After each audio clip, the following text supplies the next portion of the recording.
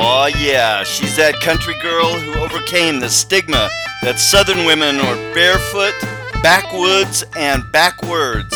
Now she's an articulate voice for conservative values and wisdom in America. Sitting on her front porch, sharing common sense, here's Marnie. Hi, welcome back to my front porch where we talk about common sense principles in America. As you know, we're coming up on 2020, our next election year for president, and everybody is wrestling over who's going to run against our current president, and lots of candidates vying for that. And I'd like to go out on a limb and make a prediction. And this prediction is based on my experience in 2012. Back in 2012, my son and I decided we wanted to be delegates to the Republican convention. So we were delegates at the county level, the district, and then went on to the state level.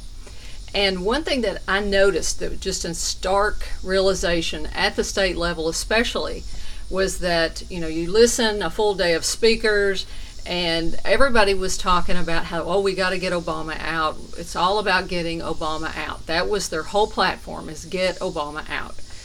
And as I was listening to it, I thought, this is not good, because they don't stand for anything.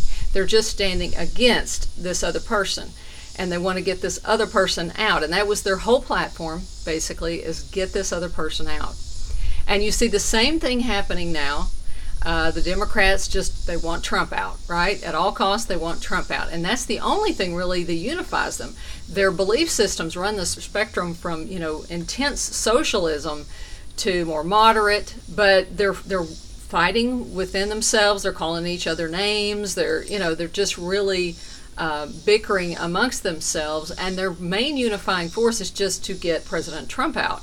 And I predict they will fail the same as the Republicans failed in 2012, because President Trump is very clear about what he stands for, and the people who are for him are for those things.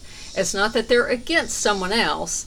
Now, even when he ran in the last election, there were some people who voted for him because they did not like his opposition. True. Sometimes when you're against something, it can get you some votes. But overall, if all you're running on is just to get another person out, it doesn't work. It doesn't work.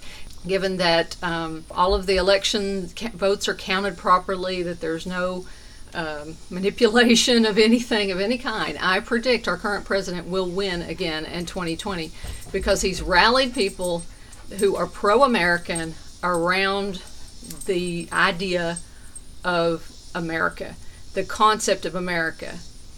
And the other people are divided and fractured into all these different labels and groups and things, and their main unifying force is just against him. Now, if they were unified on some real concrete ideas, they might have a shot. But I predict defeat for them in 2020, and that is why.